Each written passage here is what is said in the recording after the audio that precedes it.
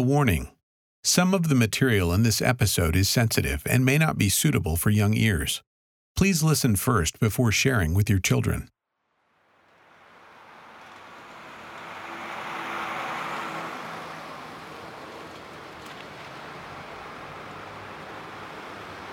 The first night I went out on the streets of Figueroa in Los Angeles, where all the prostitution happens, I ran into a young girl named Naya, and she was shaking.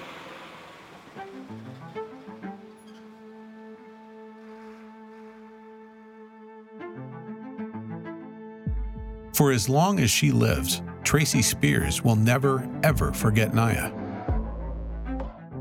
She had said that she started selling herself at 15 years old, and she had just barely turned 18 when I was talking to her. And I asked her, "Why are you doing this?" Naya went to nursing school by day and Figueroa Street by night. She told Tracy that was the only way she could pay her bills.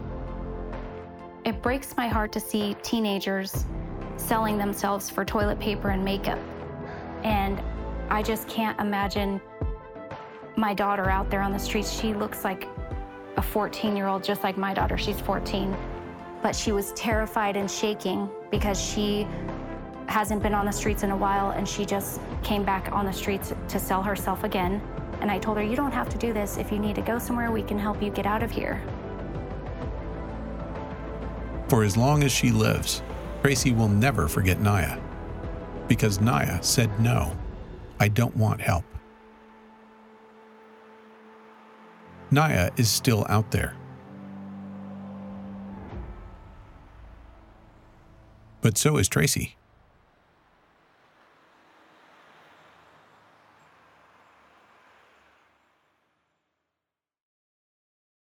From Send Relief, this is Stories of Hope, episode number 99, The Church Girls.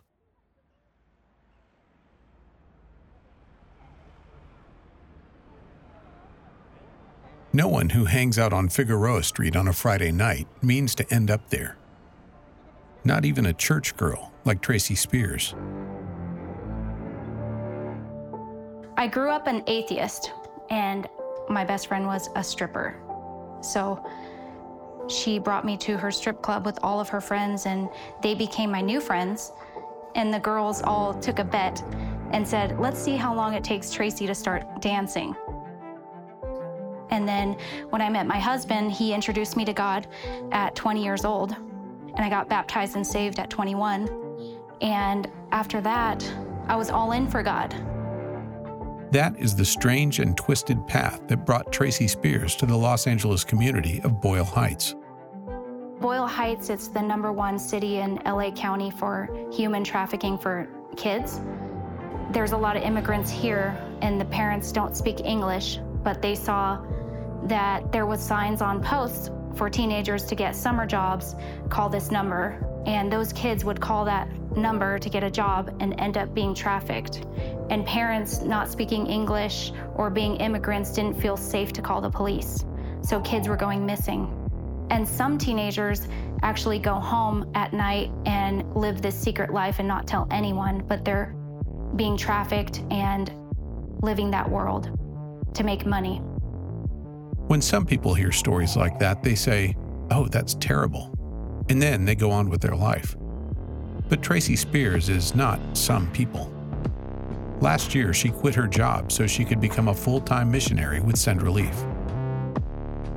I have to raise my funds to be able to do this, just to help in human trafficking, fight for these girls and rescue them, and just be on this team full-time in the city.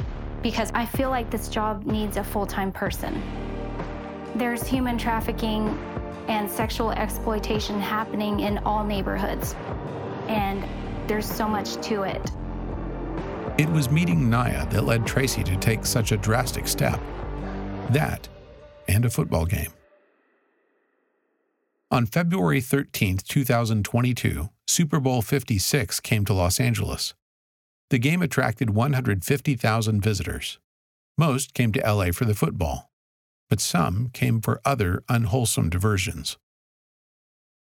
A few people have told me because of Super Bowl being a big day of a big party where people are here to celebrate in town, they usually go to strip clubs and brothels and pay for parties, and they want to party in that way by buying prostitutes.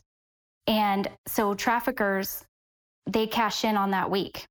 So they bring victims here from all over the country thinking they're going to get as much money as they can from men that are flying in to watch the Super Bowl. In the days leading up to the game, Tracy gathered together a group of friends to go door to door in Boyle Heights. Their law enforcement-approved mission was to find and help rescue trafficking victims. They call us the Church Girls. And when we worked with the FBI and the detectives that were working the Super Bowl week, they gave us 32 children's names and pictures that were missing. And they believed that these kids were going to be trafficked in the area. So we went to all the gas stations, and then we also went into all the motels and talked to the managers and attendants, showed them the pictures of the kids that were missing, and gave them signs of what to look for. So that's how 14 kids were found the week of Super Bowl.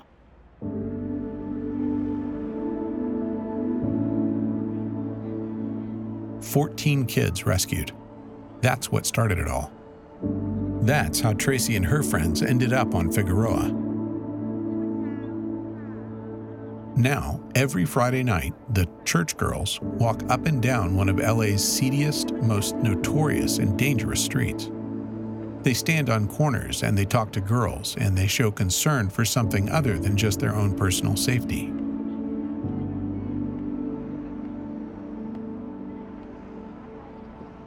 Figueroa Street is full of prostitutes that either drive in or take the bus or the train to go to work. There's pimps on the corners now watching their girls because the law lifted where it's no longer a felony for prostitution. So pimps have now come out on lawn chairs to sit out by their prostitutes. They're no longer afraid of the police. And it does feel dangerous. You're in the middle of dangerous wars going on down there. But us Church Girls feel safe because we're too high profile to be shot. The news would come, the police would come. So we feel this halo around us from God.